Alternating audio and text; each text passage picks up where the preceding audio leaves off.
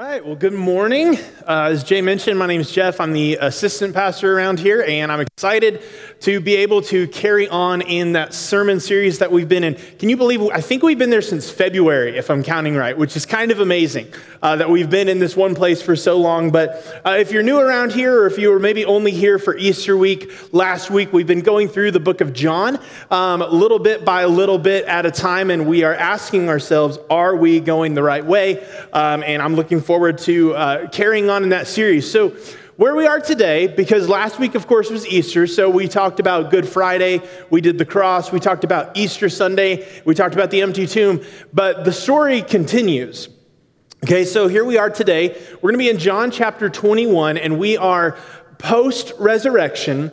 Okay, we're post-Jesus appearing to the disciples twice already, but we're also pre-ascension, so Jesus is still around. He's still roaming the earth, doing whatever, appearing to the disciples even more. And the day of Pentecost, as we read in Acts chapter 2, where the Holy Spirit falls on the disciples, has not yet come. So post-resurrection, pre-ascension, pre-Pentecost is where we find ourselves today. So we're going to be in John 21. I would encourage you, if you have your Bible, to follow along. If you have your Bible app, that works as well. But we'll be in John 21, 1 through 14.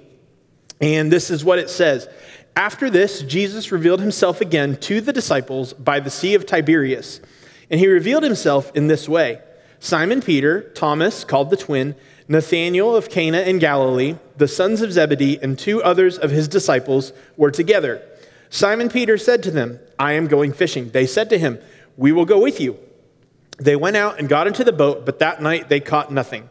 Just as day was breaking, Jesus stood on the shore, yet the disciples did not know that it was Jesus. Jesus said to them, children, do you have any fish? They answered him, no. He said to them, cast the net on the right side of the boat, and you will find some. So they cast it, and now they were not able to haul it in because of the quantity of fish. That disciple whom Jesus loved, which, by the way, that's John. That's how he refers to himself, is the disciple that Jesus loved. So John, therefore, said to Peter, it is the Lord. When Simon Peter heard that it was the Lord, he put on his outer garment, for he was stripped for work, and he threw himself into the sea. The other disciples came in the boat, dragging the net full of fish, for they were not far from the land, but about 100 yards off. When they got out on land, they saw a charcoal fire in place with fish laid out on it and bread. Jesus said to them, bring some of the fish that you have just caught. So Simon Peter went aboard and hauled the net ashore full of large fish, 153 of them. And although there were so many, the net was not torn. Jesus said to them, come and have breakfast. Now none of the disciples dared ask him, who are you? They knew it was the Lord. Jesus came and took the bread and gave it to them, and so with the fish. This was now the third time that Jesus was revealed to the disciples after he was raised from the dead.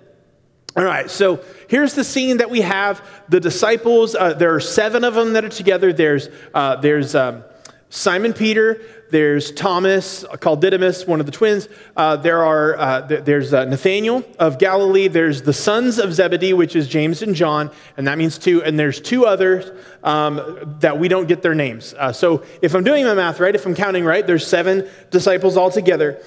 We know that 3 of them, we know that the sons of Zebedee, and we know that Simon Peter are fishermen by trade. We're not necessarily privy to what the others do. Nathanael and Thomas may be fishermen. The other 2 may be fishermen. We just don't know. Some people believe that they are because they are all going fishing together, but it could just be that their connection is that they were disciples of Jesus. We don't necessarily know that, but they've gone back to Galilee at this point. And if you want to know why they're in Galilee, it's because if you read Matthew's account of Jesus appearing to Mary Magdalene, he tells Mary to tell the disciples to meet him in Galilee. And so that's why they pack up and they head towards Galilee. And while they're waiting, they go fishing. They're doing something to kill time, I suppose, and they just decide that they're going to go fishing. So forgive me for thinking this, but this is just the way I envision it. They've decided they've got their cooler full of Bud Light because that's the only place where that stuff's good. They've got Jimmy Buffett ready on the Bluetooth speaker, and they're heading out on the lake for a fishing trip together. And so they go to the Sea of Tiberias, which is another name for the Sea of Galilee. And if you want to know where that is, we've got a little map that I want to show you here. for where that is relative to where they had been. So that green section that you see Judea, and just under where it says Judea, and over to the right, you see the Garden of Gethsemane, which is where Jesus was praying and sweated blood. And you see Golgotha, which is the hill on which Jesus was crucified. So take that over, and you run into the Dead Sea and the Jordan River, and you follow the Jordan River up, and you get to the Sea of Galilee. It's about 120 miles away from where all the events of the crucifixion and resurrection happened. So that's where we're at right now. And there are just a couple things that I want to point out about this scenario before we get into the 1, 2, 3 of the message today. First of all, this is not the first miraculous catch, if I can call it that. Okay? If you're not aware, in Luke chapter 5, which I know it's a different letter, but all the same, it's one of the accounts of the Gospels. In Luke chapter 5, Jesus has just called some of the disciples, and it's after a long day of fishing. They're washing their nets. Jesus asks Simon Peter to take him out in the boat. Simon Peter takes him out in his boat. Jesus teaches people from the boat. And while they're still out there, after Jesus is done teaching, he says, let down your nets. And Peter says, Master, we have toiled all day long. We've been out here fishing. We haven't caught anything. But if you say so, I'll do it. And then what happens is they cast their nets and they catch so many fish that they can't put them all in. They start to split it among the boats. Both boats start to sink. That's how many fish that they caught. Now, the difference between that account and this account, for me, one of the main differences is just where it happens in the chronology of things. Okay, so in Luke chapter 5, Jesus had just called the disciples. He'd just been introduced to them, and the disciples haven't been through a thing or two with Jesus yet. They don't necessarily know who he is. They don't necessarily know what he's all about just yet. And so this is one of those signs, this is one of those miracles that helps them to believe. Okay, at this point, in John 21, they've already been through a thing or two with Jesus. They've done ministry with him. They've seen him heal the sick. They've seen him raise the dead. They've seen him multiply food to feed thousands and thousands of people. And so, in a way, there's no real need for this catch. It's not Jesus trying to convince them of who he is. It's just Jesus deciding to let them have a good catch. More on that a little bit later. The second thing that I just want to point out about this, it's so very just ordinary. Okay, with the catch aside, there's nothing terribly profound about all this. There's no teaching, there's no healing, there's no reckless actions by Peter that Jesus has to call him out for. There's nothing. Like on the surface, there's nothing really here. There's a distinct lack of dialogue, which I think is very interesting because there are really only a few phrases that are said. Okay, there's Jesus saying to the disciples, do you have any fish? And they respond no. And Jesus says, cast your net on the right and you will catch some. There's John saying to Peter, it's the Lord. And then there's Jesus saying, bring some of the fish that you've just caught and come and have breakfast. Nothing terribly profound. And yet for some reason, John includes this. Okay, so if you've been with us for a while, you know that we're running everything that we read, every anecdote, every story that John tells us, we're running it through a lens. And the lens is what John writes in John 20, 30 through 31, which says, now Jesus did many other signs in the presence of the disciples, which are not written in this book, but these are written so that you may believe that Jesus is the Christ, the Son of God, and that by believing you may have life in his name. And so everything that John writes, he writes on purpose. There is a reason why John included this story. I'm trying to figure out what it is, right? That's what I'm trying to get at with you today. Because the first two times that Jesus appears to the disciples, he does something relatively profound, right? In one account, he breathes on them and says, receive the Holy Spirit. And that's what happens. And then in the other one, he appears to Thomas, who wasn't there the first time around. And he says to Thomas, feel my hands, feel my side, feel my feet. I'm real. I'm really, really, truly here.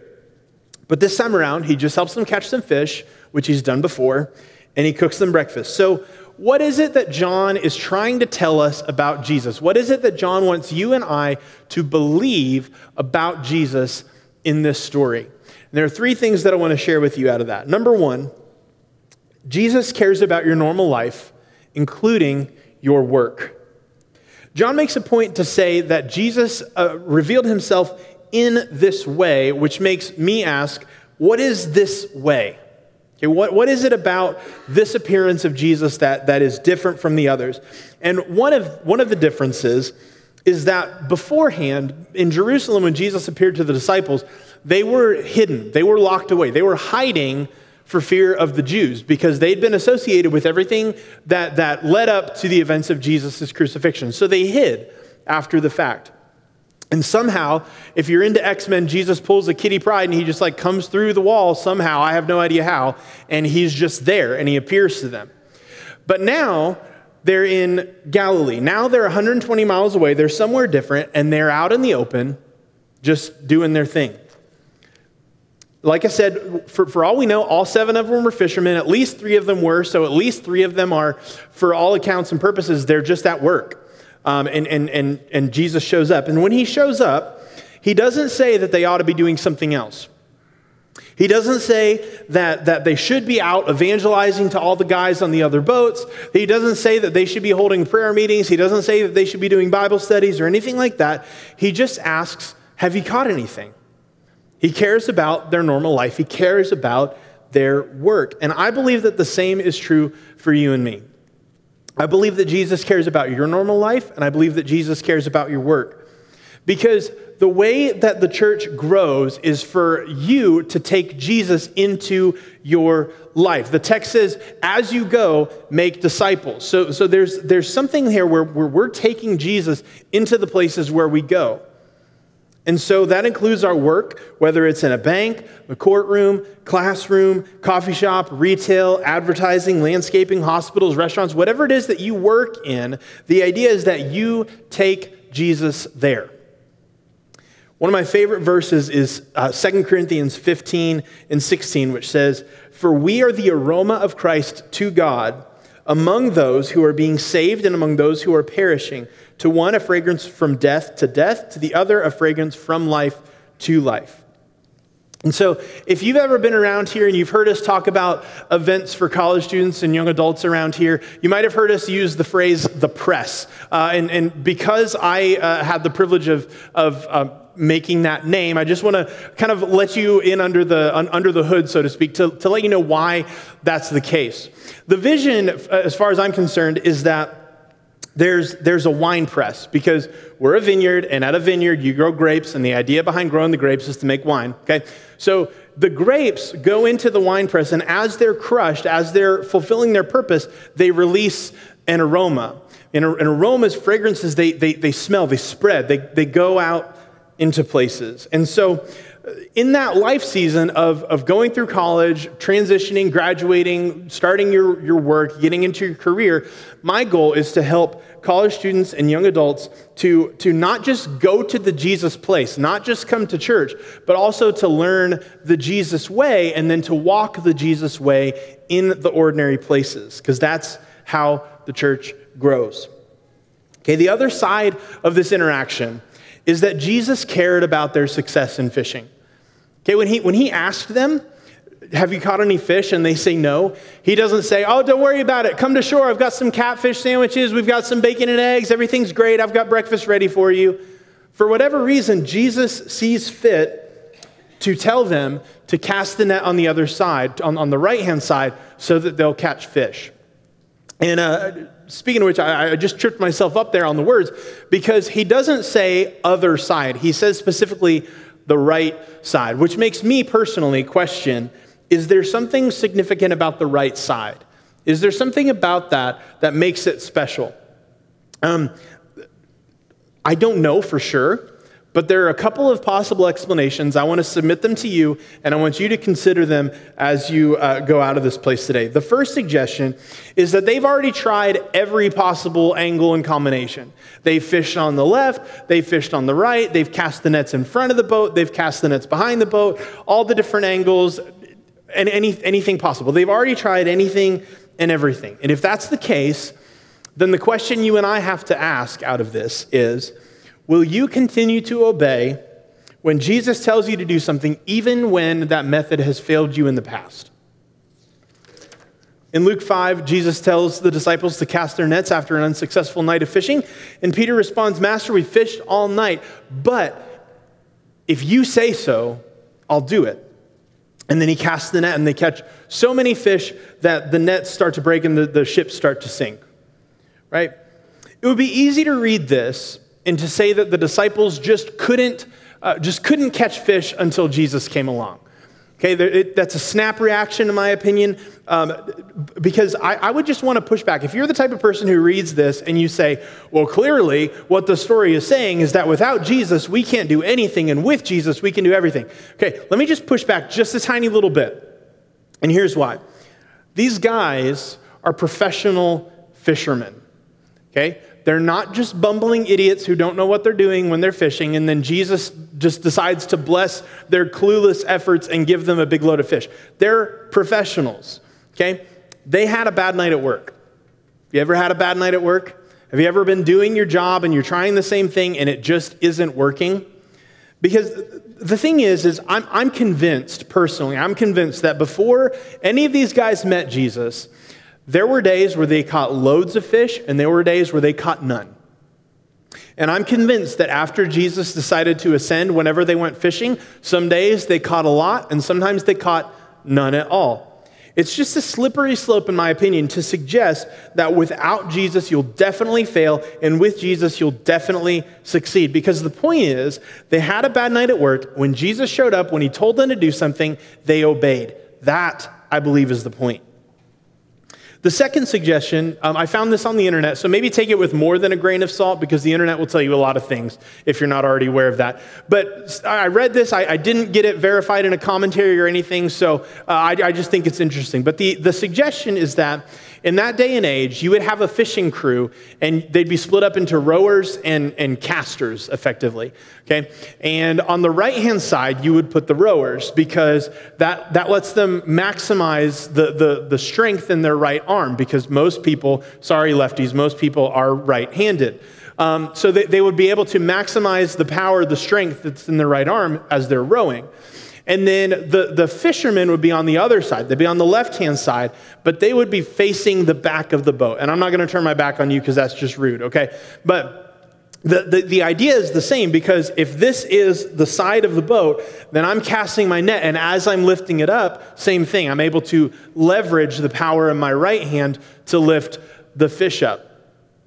So if that is the case, if that is the significance of cast your net on the right side, then I would suggest that the application for us there is that sometimes as followers of Jesus, we're asked to go against convention, we're asked to go against common wisdom, common practice, the thing that you and I have always done, and like that's the way we do it, that's the way people do it around here. Sometimes Jesus is going to ask you to break that. Sometimes he's going to ask you to do it a different way. And the question is, will you go his way when he tells you to go his way? I can't help but think personally that both applications are worth considering. Jesus cares about your life. He cares about your work. He wants you to succeed in your work. And that success might come when you're at the end of your rope. That success might come after you've had a long night of fishing where you haven't caught anything.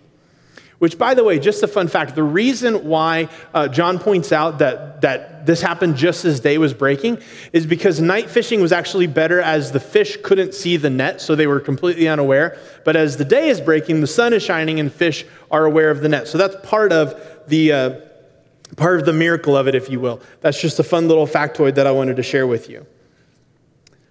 So number 2, as we move on. The second thing I think John wants us to see about Jesus in this story is that Jesus wants what you've caught. I think it's interesting that after Jesus gives the disciples the instruction that lets them catch the 153 fish, they bring the fish to shore, and Jesus already has fish and bread ready for them. He already has it laid out. To me, that's just amusing. That's the way I operate. I've had friends who they don't start cooking until you show up. Me personally, I'm the guy who's like, dinner's got to be ready 5 minutes before you show up, just because that's how I operate. But all the same, Jesus had what he had what they needed. He had something prepared for them, but he still asked them to contribute. Now, it could be that Jesus only had a few fish, but personally, I have a hard time getting to that point, because if this is the Jesus who's helping them catch more than their net can hold, more than they can possibly drag up, then I have a hard time believing that Jesus didn't have enough fish to feed his disciples. I just can't personally get there. And yet, all the same, he asks the disciples to bring some of what they caught. This is what I think this means. Whatever success God helps you achieve does not actually belong to you. This is a pattern we see all throughout Scripture. We see Abraham, who God promises Abraham a son, and all these years go by and they still don't have a son, and then he finally has a son, and as they're going about enjoying their young child, God asks Abraham to bring and sacrifice his son. Now, if you haven't read the story, don't worry, Abraham doesn't actually go through with it because God stops him. Okay? When you read about Job, you read about a man who he's blessed with a lot of livestock, he's got a big family, he's got a lot of money, everything's going really well for Job, and then all of a sudden everything gets taken away. Here's the deal.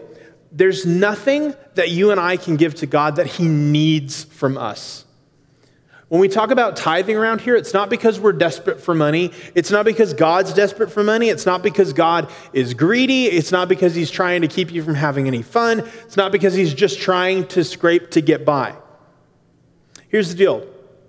Paul talks about the spirit and the letter of the law. It's somewhere in Romans. I can't remember off the top of my head. But if you've never thought about what that means, the spirit of the law and the letter of the law, you have what the law actually says, and you have what is the heart behind it. So my favorite example of this is always just to talk about a stop sign, because all that a stop sign says is stop, right? But the idea is that you put stop signs at a crucial intersection where maybe there's a lot of foot traffic, maybe there's businesses that people are going to and from, maybe there's just a lot of traffic one way or another, but it's not enough to put in a light. I'm not a civil engineer, so I can't really speak to that. But the idea being, you need to stop, because if everyone's going fast, if everyone's flying through both ways, then people are going to get hit, and cars are going to get hit, and it's all going to pile up, and everybody's going to be late to work, and it's no good, very bad situation. But you don't have room to put that on that sign, so what you put on the sign is stop. Okay? In the same way, the letter of the law is tithe. And if you don't believe that that applies to the New Testament, you'll hear us talk about this around here. Just read what Jesus says in Matthew 23:23. Because he tells the Pharisees, you should be tithing of the things that you have while not neglecting doing justice and mercy. So the things go together. You don't get to do one in place of the other. Okay, this idea, this practice of parting with what's yours, because that is the spirit of the law. It says tithe, but the spirit is give up some of what is yours. Don't hang on to everything that you have. And that idea is all throughout Scripture. But let me move away from tithe, because I think that's far too narrow of a scope of what Jesus is talking about. I don't even think that's what Jesus is really asking them for. He's asking them to give him a part of what he helped them to get. And as I was thinking about this, I was thinking about when I was a bit younger, still living with my parents. My parents live on a 5-acre plot of land, and there's foliage around a couple of the side of the borders of the land, and there would be blackberry bushes. Sometimes me and my mom, we would go and we'd pick blackberries, and my mom would make an absolutely heavenly blackberry cobbler. And I'm just saying, when that stuff's out of the oven and you get a scoop of vanilla ice cream with it, I mean, you're done. Like, it is just incredible. But the idea is that when my mom commissioned me to get blackberries, it's not unfair for her to ask for them from me, because she's going to do something with them. She's helping me to find them, but she is going to do something with them. And in the same way, Jesus is serving the disciples, because remember, the Bible tells us that the Son of Man, Jesus, did not come to be served, but to serve. And so in that, Jesus is serving the disciples, and he's just asking them to pitch in. That's all it is. He's just asking them to pitch in. So the question for you and me is, where is Jesus asking us to pitch in? What time or talent or resources do you have that Jesus can use? Not that he needs, not that he's desperate for, but that he can use. Because there's a phrase that you'll hear around the Vineyard that everyone gets to play. And as someone on our staff wisely once pointed out, the other side of that is that everyone plays. That at some point, you're not just riding the bench. At some point, you're going to get involved. You're going to take that bat, and you're going to have an at-bat eventually.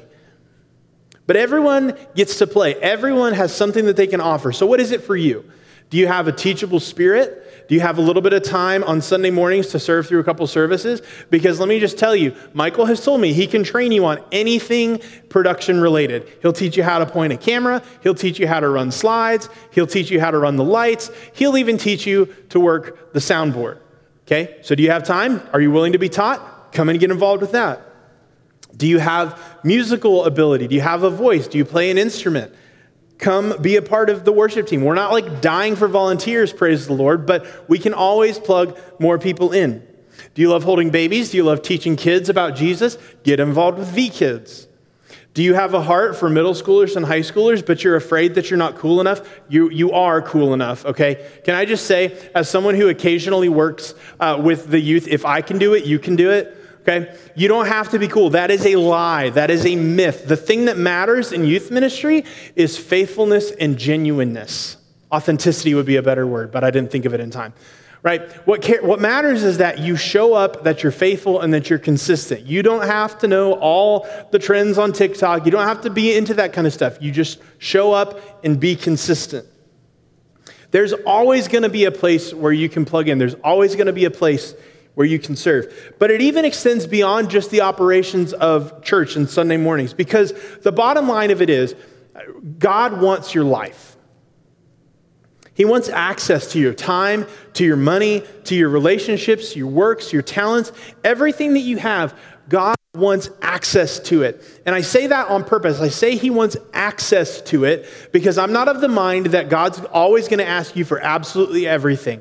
Jesus didn't say how many fish he was asking for. He didn't say, bring me 10% of your fish. He didn't say, bring me all 153 of your fish. He just said, bring some of what you've caught.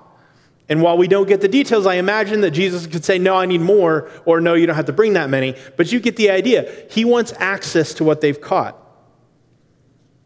Because he can't be Lord if he's not Lord of your entire life. It just doesn't work that way. And surrendering to Jesus, I'm of the mind surrendering to Jesus is the most freeing thing you can possibly do. And as I was trying to think of an analogy for this, I already know that theologically this doesn't hold up, so let me just put that disclaimer out there now, okay? Because our debt is paid. Theologically, our sin debt is paid by Jesus in full. There's nothing we have to do to atone for it. But the metaphor that I couldn't help but think of is when you have a loan of any type, okay? One way or another, it's going to hurt you to pay that loan, right? Because you're either going to be getting the bill every month that's reminding you this is what you owe. We need this much money from you by this point, and this much. If you have a mortgage, it's like this much is principal, this much is interest, this much is escrow, whatever. That's going to hurt too. It's also going to hurt if you pay it all up front, because that's usually a lot of money. But the idea being that one of those things hurts less or hurts for less time. And I'm just here to tell you that if you would just surrender to Jesus right now, if you would just give him everything right now, that's going to go a lot better for you than if you keep going 1 square inch at a time, being like, okay, Lord, you can have that. Okay, you can have that. Okay, you can have that. That is tedious. That is painful. It's better for us to just surrender here and now. So Jesus is asking for what you've caught. And then number 3, Jesus invites you to come and eat breakfast. I love that the last words that we get from Jesus are an invitation. He just says, come and have breakfast. After their long night, after they've been out fishing all night and they haven't caught anything, and then they finally get this catch, he invites them to come and share a meal. He asks them to bring a portion of their catch, and then he invites them to come and rest. And personally, I love breakfast. I don't always eat it every day, but when I do eat it, it's my favorite meal of the day. If you like, I was talking about my favorite breakfast with somebody earlier, taking everything bagel, you toast it, do cream cheese on both sides, a couple of over easy eggs and some bacon, and you are in business, my friend. But breakfast is such a unique meal because when you have lunch, you've been working, right, up until your lunch, and then when you're done with lunch, you've got to go back to work. And then when there's supper, it's usually such a big to-do that you've got a lot of prep work to do and you've got a lot of cleanup to do afterwards. But there's something about breakfast, especially on Saturdays, but that's beside the point. There's just something about breakfast that is that much more restful and relaxing. And I believe that in sharing this story, John is reminding us of the side of Jesus that cares for us, because it's not all urgency, all business, all of the time. Yes, evangelism is important. Yes, the kingdom work that we're called to is important. It's important for us to be healing the sick and clothing the naked and feeding the hungry. Those things are very, very important for us. It's important for you to pray. It's important for you to study your Bible. That's very important. But every so often, you just need to take a break and you need to come and eat breakfast. And another part of this that I really appreciate personally as an introvert is that John does not say a single word that was said after that. We have no idea what they talked about. We don't know if they were talking about their experiences in ministry and their memories that they had walking with Jesus. We don't have them talking about how the resurrection worked and how Jesus is going to ascend. We don't get any of that. And what that tells me is that they weren't talking about anything particularly important. And I can't help but think that some of you need to know that it's okay for you to relax and to rest. Some of you need to be reminded that it's okay for you to have a conversation about whatever it is that you love. Whether that's sports or your job or your garden or your grandkids or your car or your pets, whatever it is, just because it's not holy, as it were, doesn't mean that you can't enjoy it. You also need to be reminded that those things are a gift from God. Because I want you to note that Jesus made them breakfast. Jesus didn't say, I'll let you make breakfast, bring some of your fish, make me breakfast. Right? He served. Jesus initiated it, he provided it, and he endorsed them taking a break and resting. So let me recap for you. John says that Jesus appeared to the disciples in this way. And as we spend time reflecting on the story, as we look at the three phrases that Jesus uses, I believe that he's inviting us into three specific things. Because Jesus provided opportunities for obedience. When he says, cast your nets on the right side, will you try again, even though you've tried and you've not succeeded? Or will you do it in a way that doesn't look like everybody else? Will you break with what your normal routine and ritual and habits have been to do it the way that Jesus asks you to do it? He provides opportunity for surrender when he says, bring some of what you've caught. Will you bring Jesus your win? Will you bring Jesus your success? Will you bring him the thing that you've been trying for however long to get, and then you finally get it? Will you bring it? Will you bring your job? Will you bring your money? Will you bring your marriage? Will you bring your success in work, your education? Whatever it is, if Jesus asks you for it, does he have access to it? And then finally, he provided opportunities for rest when he says, come and have breakfast. After that you've obeyed and after you've surrendered, will you take the time? Will you relax? Will you actually be with Jesus and just turn off for a little bit? Because I'm of the mind that kingdom life involves all three. We obey, we surrender, we rest. We rest from the work that Jesus has had for us, and we rest up for the work that Jesus has for us. And as we go and as we obey and as we surrender, guess what? You get to rest after that. You get to have breakfast with Jesus after that. And that's an amazing thing. And so what I want to do today is I just want to invite you to come and pray. Maybe you're at any one of those stages. Maybe you're finding yourself at a place where God has been asking you to do something time and time again, or you've been trying something time and time again, and Jesus is just saying, do it again, try it again, try it this time. Or try it this way.